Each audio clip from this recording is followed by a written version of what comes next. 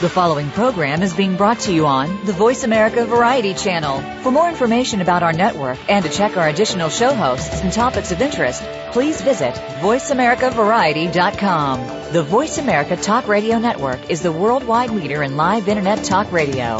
Visit voiceamerica.com. The views and ideas expressed on the following program are strictly those of the host or guests and do not necessarily reflect the views and ideas held by the Voice America Talk Radio Network, its staff, and management.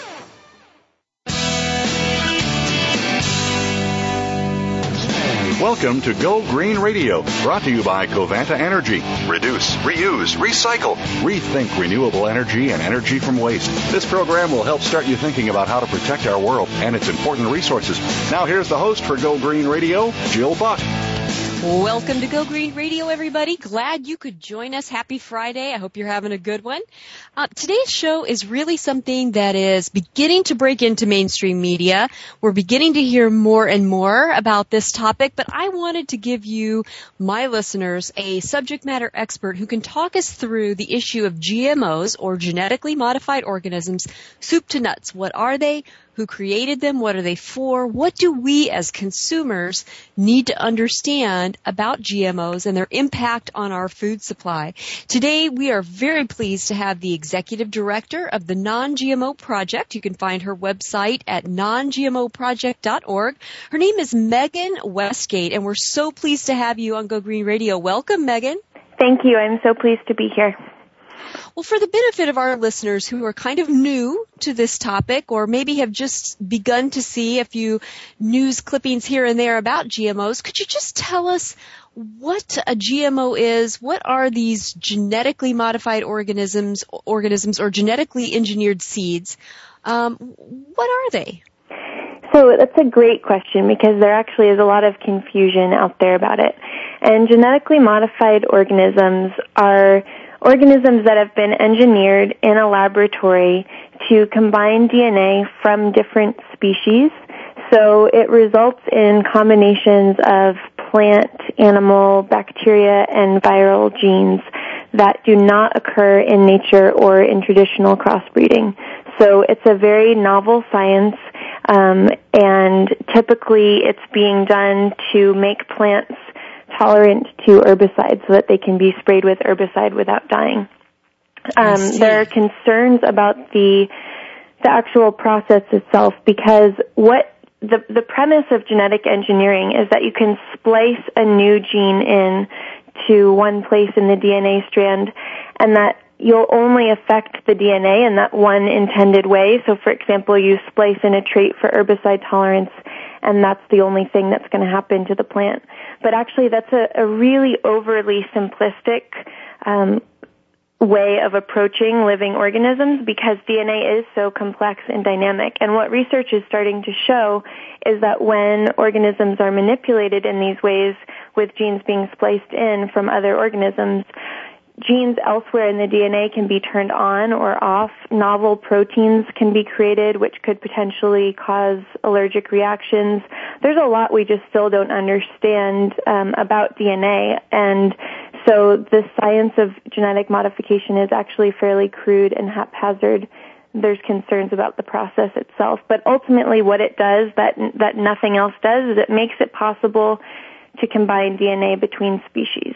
So, for example, one of the first GMOs was a tomato where they spliced in antifreeze genes from a flounder fish to make that tomato frost tolerant. So that gives you a good, vivid example of that product was never brought to market. And actually, just to reassure people, there are no genetically modified tomatoes on the market at this time. But that gives you a good example of the kind of thing that obviously has never been happening naturally. And the reason I'm emphasizing that is because biotechnology companies want people to think that there's nothing to be concerned about with genetic modification, and so they make a point of telling people, like, hey, we've been modifying food for hundreds of years, this is nothing new. And in fact, that's really not true. We've never before, there's no other technology where genes are combined between species. Mm-hmm. Yeah, I mean, agriculture has evolved in, over thousands of years where similar species are kind of grafted in or the seeds are mixed together and things like that. And some of those kinds of experiments I know have been happening for a long, long time, but grafting together DNA from completely different species, that's the stuff that old Twilight Zone and science fiction shows were about. Well, who has created these GMOs and why did they do it? I mean, what was the raison d'etre, if you will, of those who created these GMOs? Well, the answer to that's pretty interesting. So the biggest biotechnology company in the world is also one of the world's biggest seed companies and one of the world's major chemical companies. And so the primary motivation for developing GMOs, if you look at the facts, where about 80% of all GMOs grown worldwide are engineered for herbicide tolerance. So what that means is that you can plant these herbicide-tolerant seeds that, in theory, you spray your field with an herbicide like Roundup, and the idea with these novel modified seeds is that the weeds will die and these, for example, Roundup-ready crops will live. There are a couple of problems with that technology, which I'd like to go into in a minute, but basically that gives you enough information to see that with this model, for one thing, these seeds are patented because they have this special trait where they won't die when they're sprayed with herbicide. And in addition to that, since GMO crops were introduced, the use of herbicides like glyphosate, which is the active ingredient in Roundup, has increased 15 times. So we're seeing 15 times more use of this herbicide, and the seeds are now at a premium. Now, for the company, the same company that is both selling the herbicide and selling these seeds, that is a fantastic business model, and nobody can argue with that. And so when you just look at the economics of it, it's very clear that that's what GMOs are about. Now, biotech companies have a lot of money. They're very PR savvy. They put a lot of energy into making the public think that GMOs are about feeding the world or surviving the climate crisis, other humanitarian and environmental things. But the reality is that there are no GMOs on the market that increase yield, have drought tolerance, have any nutritional value. There's nothing for consumers in it. It's all about selling more expensive seeds and more herbicide. Interesting. Now, just to be very clear, I want to underscore this point because from a consumer standpoint, I mean, that's a big part of why we do Go Green Radio, to increase the level of understanding and actionable information that our listeners have. So from a consumer standpoint, do GMOs increase the nutrition of our food supply? No, there are no GMOs on the market that are even supposed to do that. So as I said, about 80% are herbicide tolerant. Almost all of the rest of the GMO crops grown are engineered with an insecticide called BT. So those are BT crops where an insecticide is expressed in every single cell of the plant. And the idea being that if an insect eats any part of it, it will die. So there's a couple of major, from that consumer standpoint, a couple of major concerns there. I mean, first of all, is that really food that we want to be eating if it contains a registered insecticide in every single cell of it?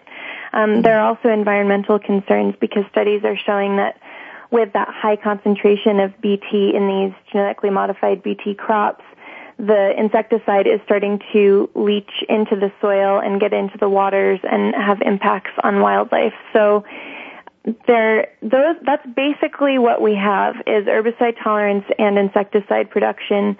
One of the most famous genetically modified crops, because it's been promoted so much by the biotech industry, is something called golden rice, which has never been brought to market. It's kind of been like this poster child of the potential of GMO crops to offer some kind of enhanced nutrition. So the idea with this golden rice is it contains vitamin A. the thing is that in most places of the world where people have vitamin A deficiency, they also don't have access to enough food, period. And with golden rice, you have to eat so much of the rice to get any amount of valid vitamin A that it's all just kind of a ludicrous prospect. So if people have heard about GMOs somehow being about improved nutrition, it's probably in the context of this golden rice poster child, which again is not in commercial production anywhere in the world. The R&D and marketing focus has really been driven by these financially beneficial crops that have no value whatsoever to consumers. Okay, so we've established that we're not talking about increased nutrition. What about price? Consumers are always concerned about price. Do GMOs lower what we pay for our food purchases? No, they do not. GMOs actually are fairly expensive for farmers to produce because they have to pay a premium for the seeds, as I said, and then they have to use more herbicide. And there are major problems happening with the herbicide-tolerant crops, which maybe we'll get into a little later on in the program. But basically, GMOs are not decreasing farmers' costs. If anything, they're raising them, and so there's no savings benefit to transfer through to the consumer at all. Very good. Well, so now we know from a consumer standpoint that GMOs are not making our food healthier for us, and they are not bringing the price down. So in terms of a consumer benefit for GMOs, is there any? No. There is no benefit at all, and what biotech companies do is a lot of promotion about the potential, because theoretically it's possible that someday someone might be able to genetically engineer something that would have some kind of nutritional benefit. Now, we'd really have to ask at what cost, given that, as we spoke about a few minutes ago, there is instability created in the DNA when genetic modification happens. There are a whole array of health risks emerging. There's environmental concerns. So even if someday it were theoretically possible to increase and create some benefit for people, there would certainly be a cost too. But at this point, it's definitely not consumers that are benefiting. It's the biotech companies, and they had a big campaign a few years ago about how to squeeze more food out of a raindrop, which really implies strongly that GMOs are somehow about drought tolerance, when in fact there are no genetically modified crops that are drought tolerant. So that's the kind of thing that they do that creates confusion in the public. But I think it's important for consumers to understand that there are no benefits to the public at this point, and if there were to ever be, they would come at cost too. And I think the bottom line, our whole approach at the Non-GMO Project is we believe that people deserve an informed choice. So it's one thing if all this experimental stuff is happening in a laboratory, but it's not. This experimental technology, which benefits just a handful of corporations, is affecting about 80% of our packaged food supply. And there are no labels on products that contain GMOs. So it makes it impossible for people to know whether or not what they're eating has this in it and whether or not they're being part of this experiment. And so at the Non-GMO Project, we set out to fix that problem by creating a verification program, and I know we'll get more into this, but we really believe in people's right to an informed choice. So we verify products that don't contain GMOs, and we label those products and basically give people a way to opt out of this experiment because it does not benefit the public in any way. Gotcha. Well, there's so much more that we're going to be discussing about GMOs. So folks, don't go away. We've got to take a quick commercial break, but when we return, we'll have much more with Megan Westgate, the Executive Director of the Non-GMO Project. So don't go away. More Go Green Radio right after this.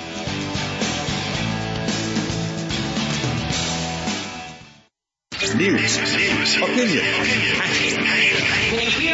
your voice counts. Call toll-free 1-866-472-5787. 1-866-472-5787. VoiceAmerica.com.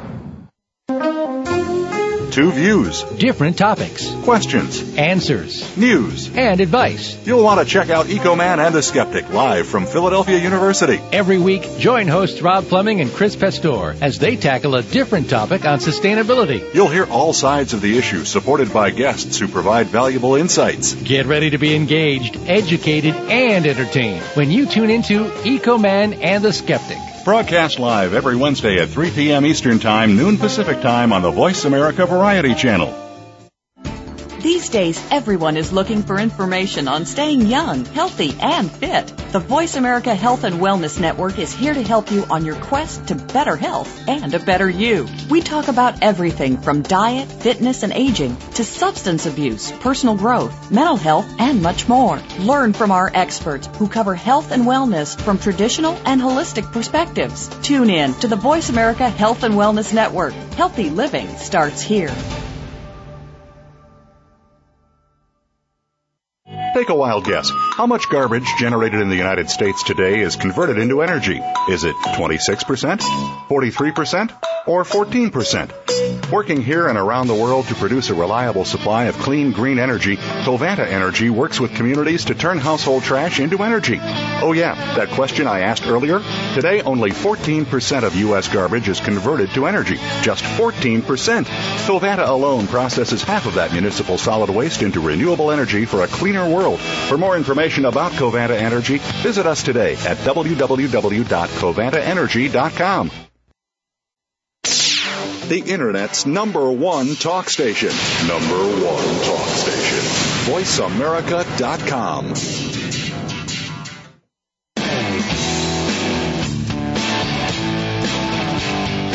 You're listening to Go Green Radio with your host, Jill Buck. Jill would love to hear your comments or questions on today's show, so call us toll-free at 1-866-472-5788. That's 1-866-472-5788. Write to us, too. Save some trees and send us an email to gogreenradio@gmail.com. That's gogreenradio@gmail.com. Now back to Go Green Radio with your host, Jill Buck. Welcome back to Go Green Radio. I want to give a big shout out to all my tweeps who are following me at Jill Buck. Thanks so much for listening, everyone. I really appreciate that. I also appreciate all of my Facebook followers who are listening. If you want to get involved in my Go Green Face Space, you can find that by visiting my website at www.gogreeninitiative.org. And there you will find the links to all the social media platforms that I'm on, not just Facebook and Twitter, but a whole bunch more. So please get involved in the great conversations we're having on those outlets. Well, today we're joined, in case you're just joining us for Go Green Radio, we've got Megan Westgate, the Executive Director of the Non-GMO Project. You can find her website at www.nongmoproject.org. Megan, just before we took a commercial break, you were talking about the fact that GMOs are currently affecting about 80% of our packaged food supply, and I would love to know if the creators of these GMOs have done tests to ensure that there's not a public health risk to interjecting GMOs into our food supply. Well, you would hope so, and even beyond that, you would hope that our government had done tests. But unfortunately, GMOs have been approved based on very simplistic testing done by biotech companies. The government has never done any of its own independent studies. And in fact, when the FDA has analyzed the biotech companies' test results, they have found problems and reason for concern, and regulators have overridden the scientists, our government scientists' own concerns, and approved the GMO crops anyway. So this is one of the biggest areas of concern about these, is that there have been no long-term studies done to really look at what the health impacts on the human population might be. And this is why GMOs are banned or have mandatory labeling in most other developed countries around the world. So, and I think this is a really important point, that we're not talking about some kind of fringy potential risk. This is something where For example, every single country in the European Union, if a food contains more than 0.9% GMO, it has to be labeled, disclosing that information to the public. In a bunch of countries, GMOs can't be grown at all, or they can't be imported. So there are very serious concerns, and a lot of that has to do with health risks. Consumers in other countries have basically said, this is an experimental science. Clearly, the research has not been done to show to us that it's not going to have a negative impact, and until that research is done, we don't want to eat this. And I think it's really interesting that in the U.S., we grow almost half of the GMOs that are grown in the entire world. So we grow about as many GMOs as the whole rest of the world combined, is another way of saying that. So we're in a very unique context of being really inundated with this technology and having it in so much of our food supply. And I think it's really important for the public here to understand that other developed countries in the world are not letting this stuff into their food supply because those studies showing that it's safe haven't been done.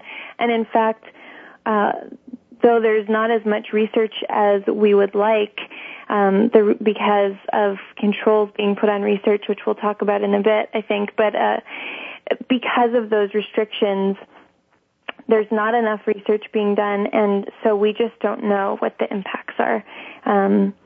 And right. I want to let folks know that on our website, nongmoproject.org, there's a header called GMO Facts, and under that there's a link to GM Crops, Just the Science, which is a great document if people are interested in looking at some of the studies that have been done and the results that they're showing and some of the cause for concern.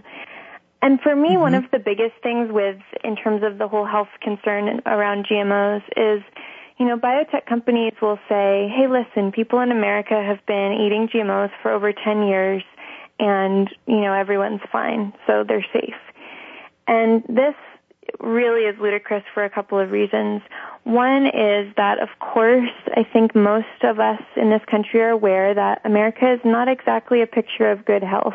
And of course, there are tons of contributors to that. I'm not saying by any means that that's all from GMOs, but the thing is we don't know to what extent our health problems are related to GMOs. And there's some very compelling research connecting the rise in allergies to the introduction of GMOs in our food supply. I think, a lot of people are aware that allergies have become sort of epidemic over the last 10 years, and that very closely follows the trajectory of the introduction of GMOs.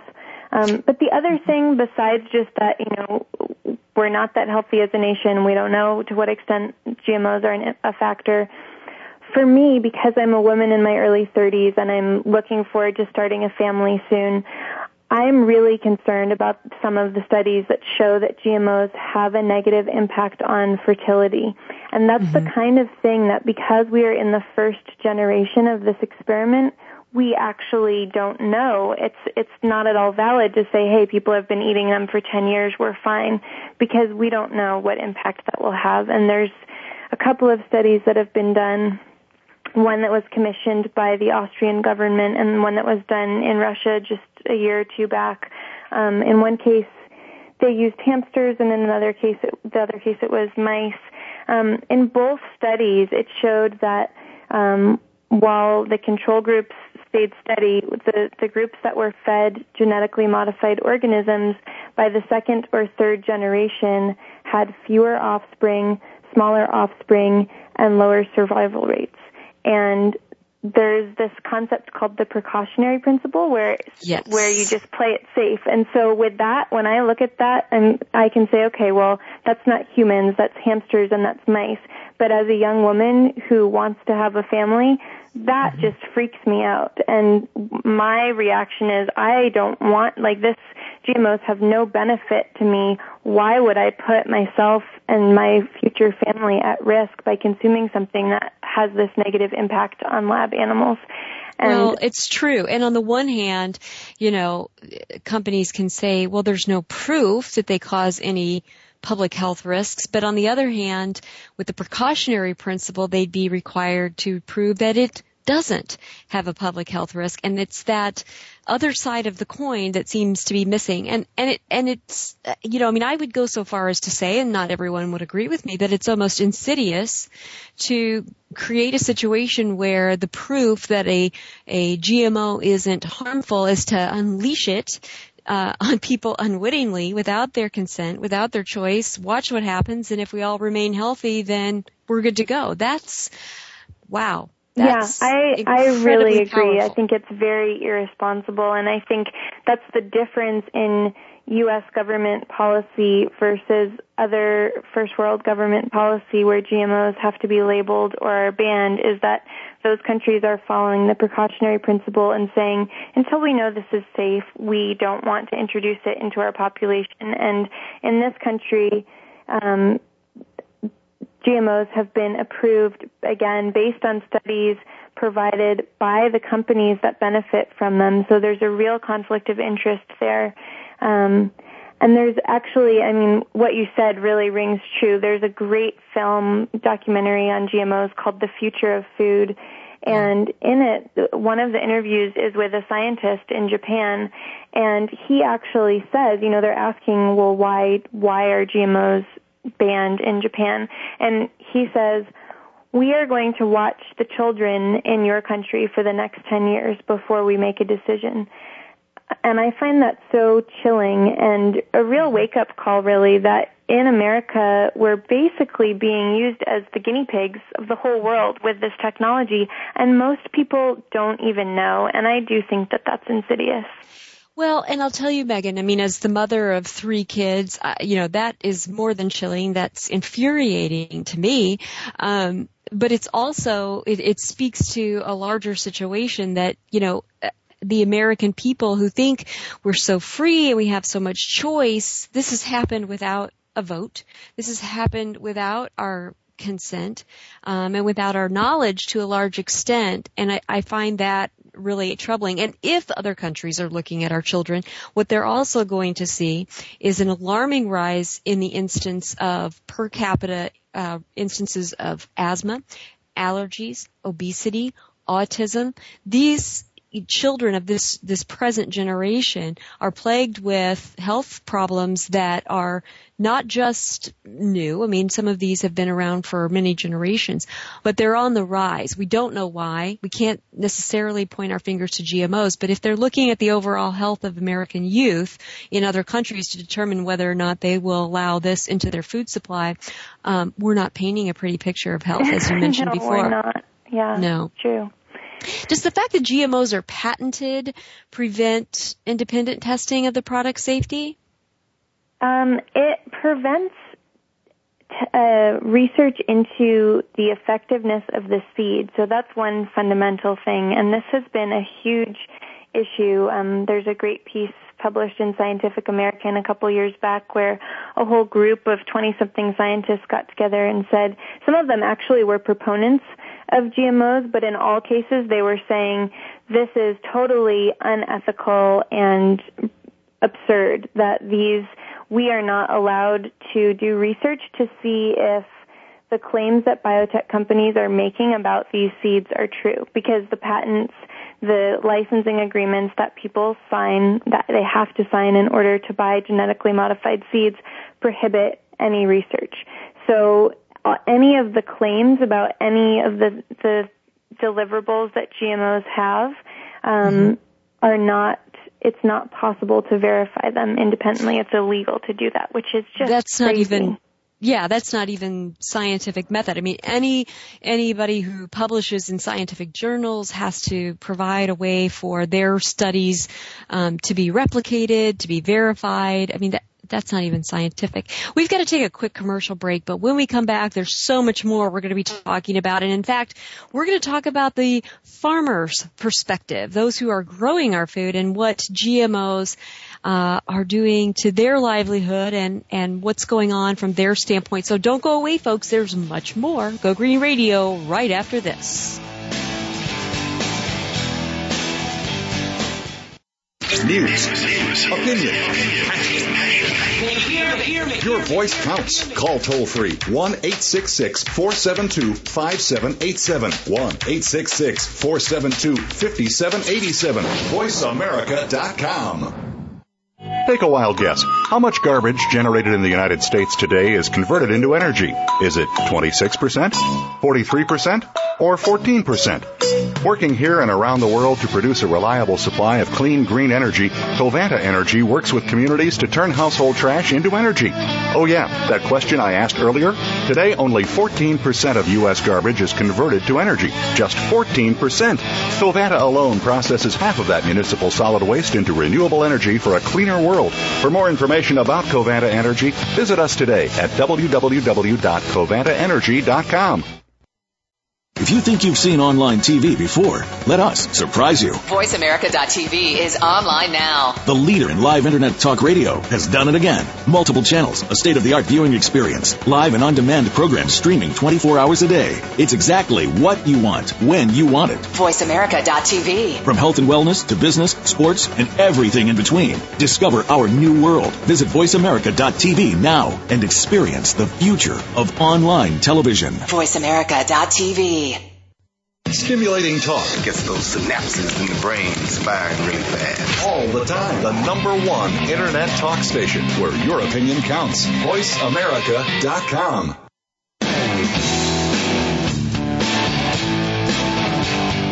You're listening to Go Green Radio with your host, Jill Buck. Jill would love to hear your comments or questions on today's show, so call us toll-free at 1-866-472-5788. That's 1-866-472-5788. Write to us, too. Save some trees and send us an email to gogreenradio@gmail.com. That's gogreenradio@gmail.com. Now back to Go Green Radio with your host, Jill Buck. Welcome back to Go Green Radio. If you happen to just be joining us, we are on today with Megan Westgate. She's the Executive Director of the Non-GMO Project, and her website's nongmoproject.org. We're talking about everything you need to know about GMOs. If you start to read about this in your newspaper or whatever news app you have on your smartphone, and you're wondering what GMOs are, this episode is going to give you the soup to nuts explanation of what GMOs are and what you as a consumer need to know about it. Now, Megan, I really want to cover the farmer's perspective because they are our frontline heroes of our food production. And I'm wondering, from their perspective, is there an upside to going with genetically engineered seeds? Great question. And to answer that, I'd like to talk a little bit about what's happening with the herbicide technology, so all the crops that are Roundup ready or engineered to withstand other herbicides. So again, that is the primary trait that is being used in genetically engineered crops. It's about 80% of all GMO crops bred worldwide are herbicide tolerant. So again, the idea with these crops is that they can be sprayed with herbicides like Roundup, and in theory, these crops are supposed to live and the weeds die. Now, what is actually happening is that there's been a 15-fold increase in the use of these glyphosate-based herbicides since these crops were introduced. And what has started to happen in the last couple of years is that the weeds are developing a tolerance to the herbicide as well. So farmers are spraying their fields and the weeds aren't dying. And of course, as nature has evolved and more weeds are becoming tolerant, they're spreading and those weeds are doing very well and causing big problems for farmers. Because ultimately, the main benefit that was proposed to farmers is this is going to be easier for you. You'll be able to grow more acres with less work because instead of going out and hand weeding and spot applying herbicide, you can just send a tractor out and douse the whole field in herbicide. So potentially, if that technology worked, it would allow a farmer to grow more acres. And of course, the cost of that, regardless, even if the technology wasn't having massive failure, is that there's a huge increase in the use of herbicides, and that's going into our food and our soil and our water and, adding to the toxicity of our planet. So that's a huge problem. But beyond that, because the technology is starting to fail, it's actually a major epidemic in farm country, and it's been covered in the Wall Street Journal, the New York Times. Major media has been picking up on this last summer and the year before, but it's increasingly becoming a problem. And the biotech companies' responses has basically been add more herbicide, add new herbicide. If you spray the whole field with Roundup and some of the crops live, then spot apply 2,4-D. And they're actually now applying for approval of crops that are tolerant to 2,4-D, which is the major ingredient in Agent Orange, and dicamba, which is another super toxic herbicide. It's really clear, because of what's happening right now, that GMOs really are an extension of the chemical agriculture model. It's about using more chemicals, and so the potential theoretical benefit to farmers that was presented, it really has not been delivered. And I think the question then is, well, why would any farmers grow these crops then? Mm-hmm. And from what I've heard talking to people, one of the main reasons is because the biotech companies have been buying up all of the seed companies. Mm-hmm. And so they are controlling what seeds are available to farmers. And in many cases, what they're doing is, as we've talked about, there are no GMO crops that increase yield or have any enhanced nutrition. But improvements like that are being made through traditional breeding, so outside of the GMO realm. And what biotech companies are doing, because they are controlling so much of the seed supply, is when those improvements are made through traditional breeding, they will only make them available to farmers in combination with a genetically engineered trait. And what they gain by doing that, what the biotech companies gain, is that they can then have a patent on the seed and they get a premium for it.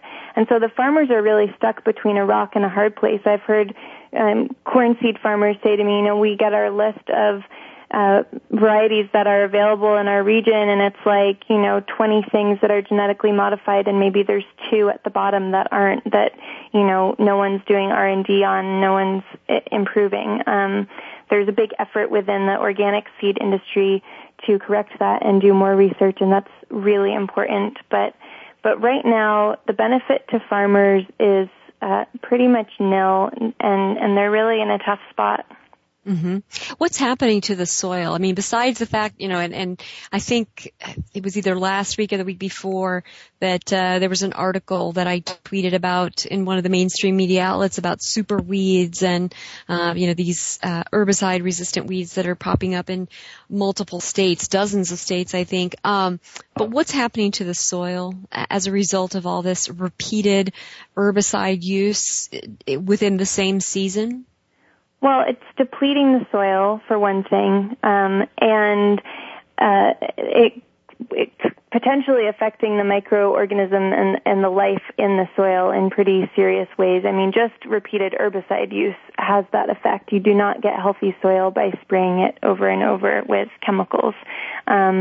There is more information about what's happening in the soil and just different research that's been done on that on our website, and I would encourage people who want to find out more about that to look there. Since I am not a molecular biologist, there are others that can speak to that part better. But, my husband and I live on 5 acres out in the countryside, and we grow as much of our own food as we can, and so I do have that perspective of what makes healthy soil, and certainly we would never spray any chemicals on our soil. Mm-hmm. Well, we had Eric Herm, who is the author of the book, Son of a Farmer, Child of the Earth. He was on my show last year, and he made the point, you can't treat soil like dirt. Yeah. Which was kind of a cute way of saying, you really do have to protect the ecosystem that lives within the soil that creates the premium conditions for growing the agricultural crops that we depend upon. And that makes our food more nutritious also, in addition to ultimately, there is, with the use of all of the herbicides and chemical industrial farming, we have lost so much topsoil in this country, and it's really a very short-term fix to spray something with herbicides. Maybe you kill the weeds that one season, maybe not, and then at what cost long-term for future generations. Right. I'd like for you to talk, Megan, about the issues that people talk about with the cross-pollination and, contamination between GMO and non-GMO crops that might be planted, within the same vicinity, and how this has impacted the organics industry and farmers who would like to remain with traditional seeds. Talk to us about that. Well, this is a fundamental problem with the fact that this experimental technology is being grown out in open air because, of course, pollen does travel, and especially corn pollen is the biggest concern because about 88% of all of the corn grown in the U.S. in 2011 was genetically modified. So that's a lot of GMO corn pollen blowing around. Corn is a wind-pollinated plant, and corn pollen is very light. It can travel miles easily. And so there is a very real concern about the right to grow food that's not genetically modified, and especially with the growing demand from the American public to opt out of the GMO experiment and have non-GMO food, it's very problematic that these GMO crops are spreading their pollen everywhere, and it can be very hard to control. There are things that farmers do to mitigate the risk of contamination, starting with planting seed that has been tested for GMO is a really important first step. But then another key thing that they do specifically to address pollen drift is they'll time their planting so that with hybrid corn, it's only tasseling that is in the stage where it's spreading pollen for a week or maybe 2 weeks of the year. So what organic or non-GMO farmers will do is just time their planting, so they're either planting earlier or later so that their corn isn't tasseling at the same time as their GMO neighbors. There is a cost to that, though, because basically there's an optimal time for planting your corn depending on your region and, how many day variety it is. And if you plant earlier or later, you take the risk of an early frost or a late frost or other weather challenges that you don't get when you can just plant at the most optimal time. And so that's just one of the many damaging impacts that GMOs have for all the good people who are trying to grow our food organically and non-genetically modified. Mm-hmm. I'm curious, and maybe this is an unfair question to ask of somebody who's not someone who produces GMOs, but in your opinion, why are the makers of GMOs fighting groups that want food labels that will let consumers know whether or not their food choices include GMOs? I mean, if there's really no harm to GMOs, then what do the makers of them have to worry about if we label food? Well, I think that's a really good question. I mean, I think it's kind of a rhetorical question because, I think it's a really good point, basically, is if they think this technology is so great, just tell us that it's there. And, one interesting thing to look at is with produce codes, the little PLU stickers that you find on fruits and vegetables. Sure. This is just interesting trivia, but with organic fruits and vegetables, all of those PLU codes are 5 digits and they start with a 9. And so you can tell by looking at that little sticker if you've got an organic product. There is also a code that's designated for genetically modified fruits and vegetables, and that is an 8. I have never seen an 8 used. Now, it's not required to be used. It's optional, and it just kind of shows you, anyone that grows their food organically, you're going to see that PLU code. You're going to see a USDA certified organic logo on the front of the box. People are proud to be growing organically. So why, just to put that question back, if GMOs are so great also, then why don't they use these codes? Why don't they label it on packages? Why don't they let people know? Yeah, if you're proud of the product you sell, why not let the world know? And I think, really the answer is that they know that what we've seen is that when people know what GMOs are, when they realize that it's affecting 80% of packaged food, they don't want to be experimented on. Mm-hmm. And if given a choice, they will choose non-GMO. And I think that's the thing, is that biotech companies know that because there is no benefit to consumers with this technology, that if it were labeled, people would choose not to buy it. And that would be devastating to their business model. Well, this is America. I think we want to vote on this. I think we want to say we expect at least that much in a democracy like America. Well, at any rate, we've got to take a quick commercial break, but when we come back, there's much, much more about what you can do as a consumer to be involved in what's in your food supply, what's in your food chain, and Megan's going to talk to us about that. So don't go away. There's more Go Green Radio right after this.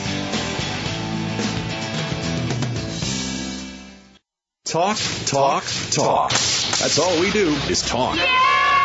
If you'd like to talk, call us toll-free right now at 1-866-472-5787.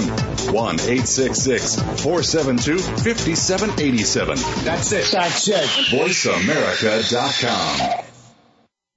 Take a wild guess. How much garbage generated in the United States today is converted into energy? Is it 26%, 43%, or 14%? Working here and around the world to produce a reliable supply of clean, green energy, Covanta Energy works with communities to turn household trash into energy. Oh yeah, that question I asked earlier? Today, only 14% of U.S. garbage is converted to energy. Just 14%. Covanta alone processes half of that municipal solid waste into renewable energy for a cleaner world. For more information about Covanta Energy, visit us today at www.covantaenergy.com. Streaming live, the leader in Internet talk radio, VoiceAmerica.com.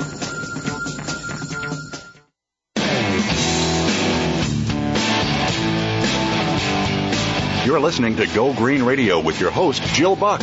Jill would love to hear your comments or questions on today's show, so call us toll-free at 1-866-472-5788. That's 1-866-472-5788. Write to us, too. Save some trees and send us an email to gogreenradio@gmail.com. That's gogreenradio@gmail.com. Now back to Go Green Radio with your host, Jill Buck.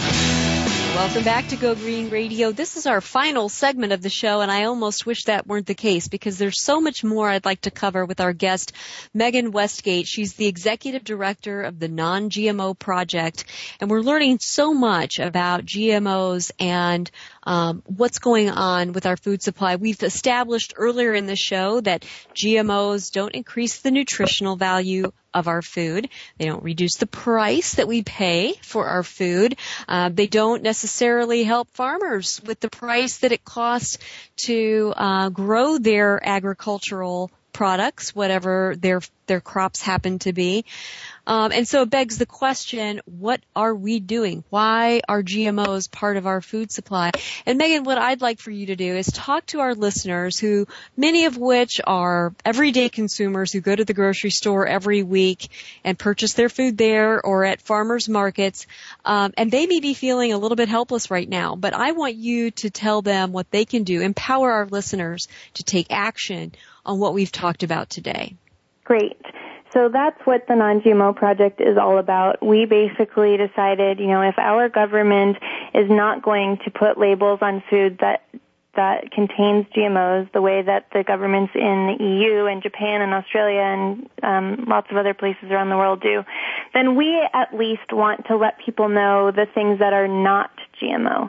And so what we have is a product verification program where we require ingredient testing on any risk crops. And just so people know, the major risk crops, and this is listed on our website, nongmoproject.org. If you go to what is GMO, you can see which crops are genetically modified. The good news is it's actually a relatively small handful of crops. It's corn, soy, cotton, canola, and there's a few others.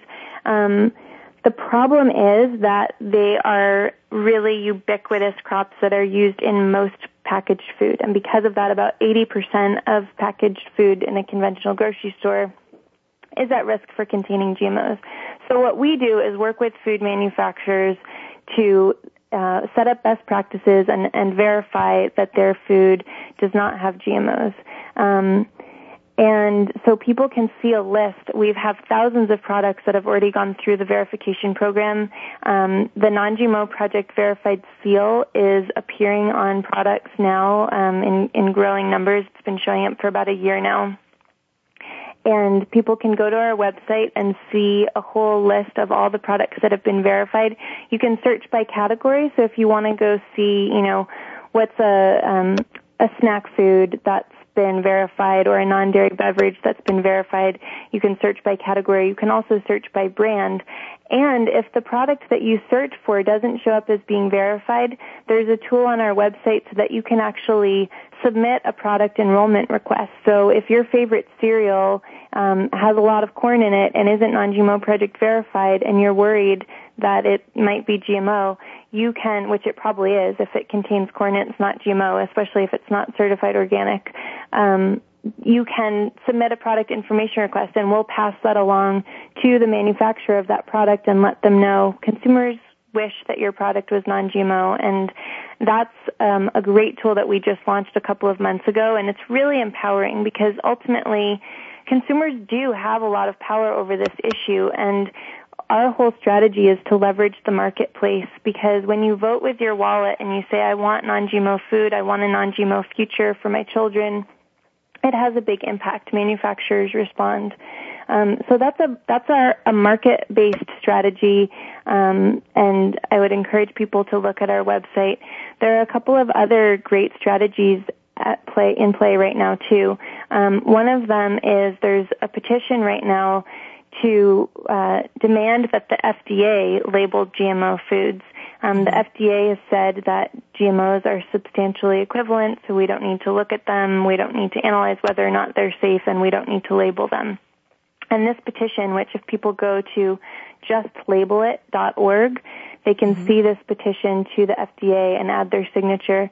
And a big part of the effort with this is just to show, we've got over 500,000 signatures already, it's just to show DC that Americans do want non-GMO. They do want labels on things that contain GMOs, and getting as many signatures as possible just helps represent the voice of the country, which I think is really important. And the third thing that I want to mention is there is an initiative to put mandatory GMO labeling on the ballot in California for the 2012 election. And so anyone who's in California, I definitely would encourage you to check that out. If you go to carighttoKnow.org, you can find out more about that effort. The idea with that is because California is such a big state, is that if mandatory labeling can get put in place in California, that hopefully manufacturers would just change their packaging for all the other states as well. So that's actually a strategy that impacts people beyond just California, but certainly everyone in California that's eligible to vote should be checking that out. Well, hey, and let's look at it this way. If somebody really wants GMOs in their food supply, well, the labeling could help them too. So, exactly. It's all, ultimately, it's just about informed choice. So exactly, whether you are concerned about GMOs or not, very few people disagree that we have the right to know what's in our food, and so labeling, whether it's seeing a non-GMO Project verified label or whether we can get some of this mandatory labeling of GMO foods in place, either way, what it does ultimately and most importantly is give people an informed choice. Exactly. We're not doing anything except giving people freedom of choice through information. And that's America. Thank you very much. Last year it was late in the year, we had the supply chain, one of the vice presidents of supply chain for one of the largest grocers in America, that's Safeway Corporation, on. And we talked a little bit about, the kind of food choices that people can get in a grocery store. And what if we're concerned about, certain types of foods or certain types of ingredients? What can we do to say to a major grocery chain, please let us know if some of these things are found in the products that you're selling on your shelves, whether it's BPA or whether it's GMOs, whatever. And he encouraged us to reach out to the grocery stores and say, look, I'm concerned about this issue. And maybe for for purposes of this show, I'm concerned about GMOs. I want to know if you and your supply chain folks are buying foods that have GMOs in it. I want to know. I want to see that labeled in my grocery store. That's another way for consumers to interact with the people who have a lot of influence on our food supply. So I'd encourage you to also, communicate your wants and your preferences to your local grocery store chains. That's another way to do it. Absolutely. And we do have a list on our website of over 1,000 retailers across the country who support the Non-GMO Project, who participate in Non-GMO Month, which is an event we do every October. This past year is our second annual Non-GMO Month. During that time, all of our supporting retailers put shelf tags up by Non-GMO Project verified products and provide educational materials and events in their stores to really help educate the public. And a lot of these grocery stores at this point, and the bigger grocer chains, have private label products also that they make in-house. And so one really inspiring example is with Whole Foods. They have all of their 365 products are enrolled in the Non-GMO Project. So that's another really powerful thing that a grocery store can do is to put their private label products in. And it's really true that consumers do have so much power over this issue, and I think that's a great suggestion to talk to your food store, ask them if they have a non-GMO product policy, what they're doing to educate people, and then again, of course, actually choosing non-GMO Project verified products and supporting that is a great way to protect a non-GMO future and food supply. Well, Megan, thanks so much for joining us on Go Green Radio. That's a wrap for this week. But folks, if you want to know more, go to her website at nongmoproject.org. Remember, we'll be here same time, same place next week with more Go Green Radio. So until then, have a wonderful week and do something in your life to go green.